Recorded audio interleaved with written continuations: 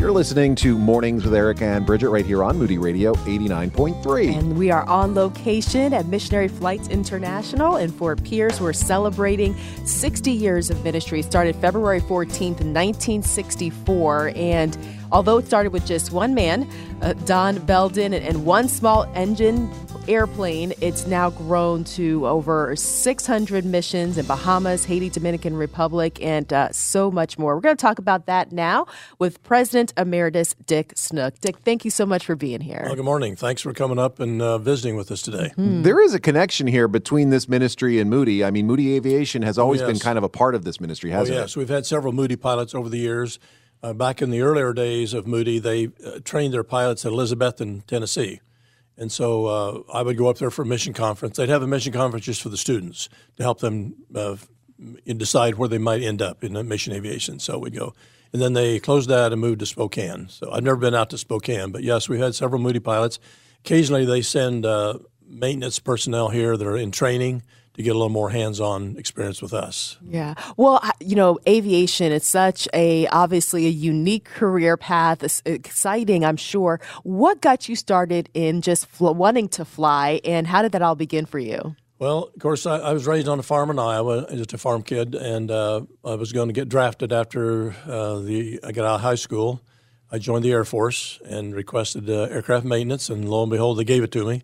And so I was trained as an aircraft mechanic. I was first stationed in Georgia and then Kansas. I worked on 4-engine prop planes. Of course, back in that era, they were all radial engines, round engines, the ones I worked on.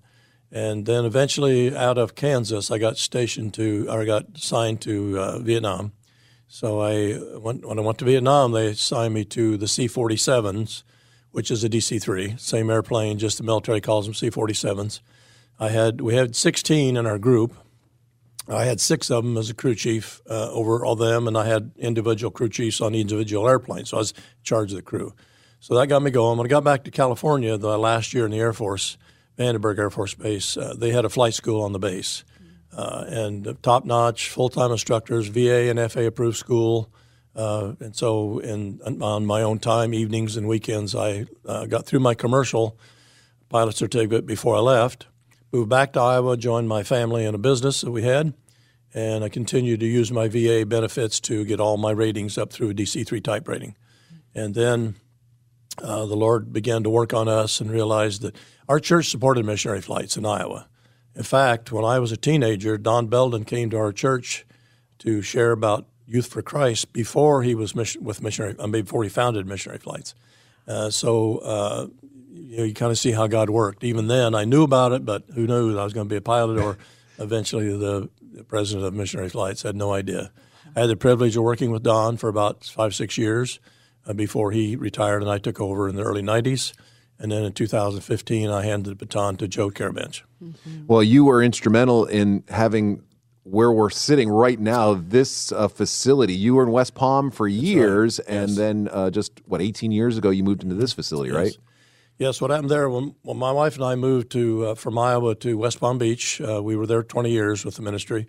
Our office was on Congress Avenue in a two-car garage. It had been modified a house and made some office space, but that's what it was. Our section was the garage. The airplanes were a mile away at the airport, and the mechanics and everyone was out there, of course, and I'd go back and forth and visit and do whatever I need to do. And then in 2004 or 5, the airport decided we shouldn't be there anymore. They wanted to use our space where our planes were parked. We had no facilities there, no hangars, nothing. We had a little T hangar, which like for a single-engine airplane. That's where we kept the missionaries' mail and odds and ends that we need to protect. We had some shop trucks with the mechanics. And so we were there and then began to look around. My wife and I began to drive, realizing we were going to have to leave Palm Beach and up and down the coast. We didn't want to go south. There's so much air traffic and car traffic. So we moved up towards Fort Pierce. This airport was selected because of the facility, and also we're an international. All of our flights are international. So we had to have customs immigration. At that time, Stewart didn't have anything, so the next one north was, of course, Fort Pierce. Mm-hmm. And so we come up here. The deal we made on this hangar was amazing, how we were able to get it. We we've always kind of operated on a shoestring, but God has a hold of the other end of the string, and it keeps us going. And so we moved here in 2006. All of our families came up and found housing, sold our houses there, moved up here. And since then, we've added another hangar, and we've added another turbine DC-3, and a third one's coming to us in a couple months. It's being built up for us up in Ohio. So that's kind of a thumbnail sketch.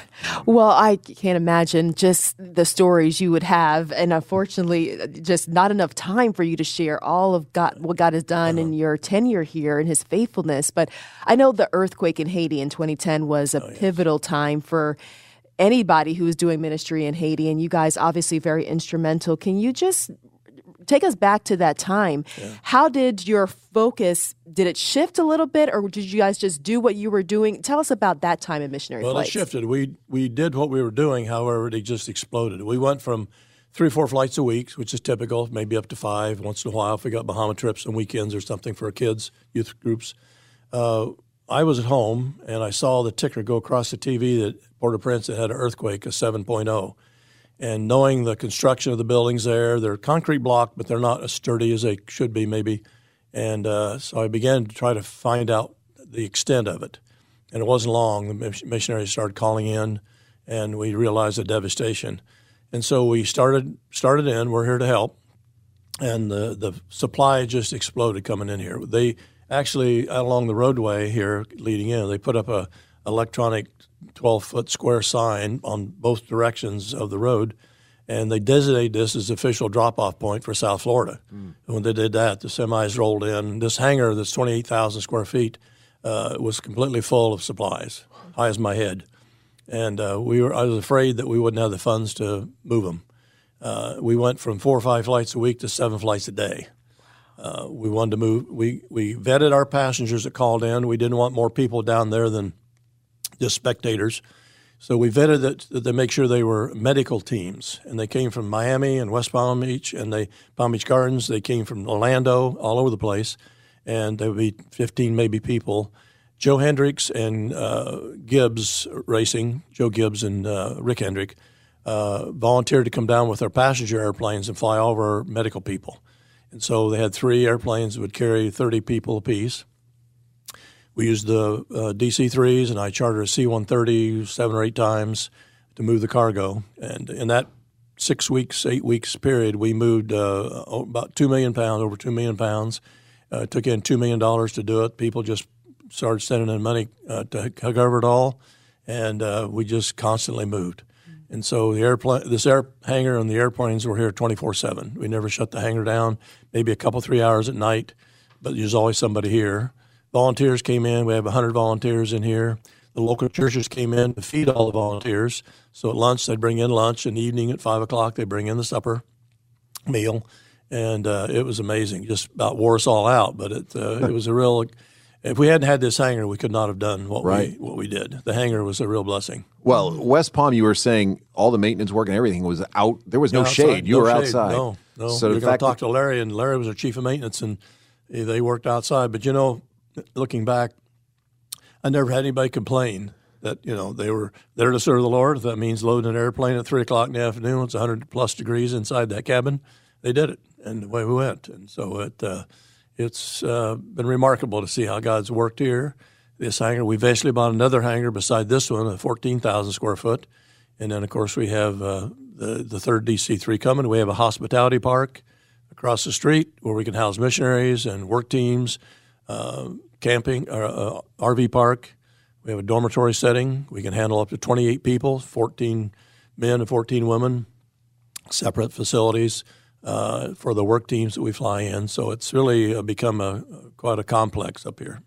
A blessing. You really serve ministries. That's what it is. I mean, they know that they can rely on you for service, right? Yes. We are the lifeline for them. I mean, that sounds maybe a little trite or a little over-exaggerated, but it's not. We are the lifeline. All the missionaries in Haiti use our address for all their cargo, mail. Everything comes to here.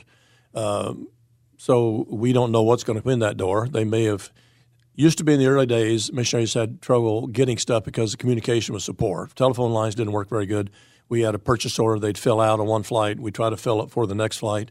And so a lot of that kind of thing. Nowadays, they have Wi-Fi, they go on Amazon just like you and I do, and they order stuff. And so the trucks line up at the door out here and unload. Every person, including children, is on our database. So when the cargo comes in, it may be a little package for little Joey's birthday from Grandma. It's got little Joey's name on there. We know what mission he works with and where he gets his mail. His family gets his mail and cargo. We land in 3 or 4 airports. It's checked in, put a label on it, and the next flight it's on its way, and they go to the airport and pick up their supplies. And just a full-blown service. Medical things, too. We have a Cessna 310. It's the only airplane we have that's not a DC-3. The tail number on that one is 911, missionary flights. So emergencies, I've flown people out with appendicitis, broken hips, you name it. We can put a gurney in the airplane. And we don't do medevac if they are very real serious, but we do people who needs an IV on or oxygen on, something like that. The doctor says, yes, he'll be okay to fly on your airplane. Then we get them to where they need to go once we get them here. Well, as we look back, an anniversary is a great opportunity to kind of look back and see what God has done. And obviously you've served here for decades as well. And it's been what sounds like an exciting adventure. And I'm just wondering about the person who may be listening to us, who maybe God is calling them to do something, maybe something similar, maybe something completely different, but yet the calling is the same into that gospel ministry. What would you say as you look back to maybe someone coming up behind you about saying yes to what God has for them? I think the first thing is to be active wherever you are. Sometimes people sit in a church and say, well, I'd like to be a missionary, but they don't do anything for the church. And I think God expects us to work wherever he plants us. And if that's in a church, to help with the youth or singing or whatever you can do there. And then God begins to move. Like it's often been said, it's hard to drive a parked car. And so if you can move and you can do things and you're willing to serve, the Lord knows that and he knows your heart. That's where it starts. And then just make yourself available. And I had no idea I'd be doing what I was going to be doing. I thought I'd be on the farm in Iowa all of my life. I had a farm of my own. I told people when God called us, we had a 40-acre farm, which is not big in Iowa, but down here it sounds like a lot of land. But, and we had a new house we'd built on the farm. We had 4 children and a good church and living the American dream. Had a good business. And Lord called us. And so away we went. We sold the farm. We sold the house. We did keep the kids. We hung on to them. Good idea. And they all graduated from Palm Beach County. My son graduated from what was then Palm Beach Junior College, and our daughter from King's, and our twin daughters from Berean. And then they were all gone. We've got 15 grandkids now, and 3 greats and 1 on the way. So that's a blessing. So just be willing to serve. And God directs us and talents us in different areas. He gave me the ability to fly and to learn aviation and all the technology that goes with it and be able to use it for him. It's been a wonderful trip. We'd do it again if we were a little younger. You said be willing to serve. If you're a pilot listening, Yes. you can use help, right? Yes, we can. We really need captains. We've got a couple more co-pilots coming and also aircraft mechanics. Sometimes they think, well, just pilots. No, we need mechanics. It's pilots can't fly the airplane if they're not operating properly. So it takes mechanics on the ground to keep that airplane in the air.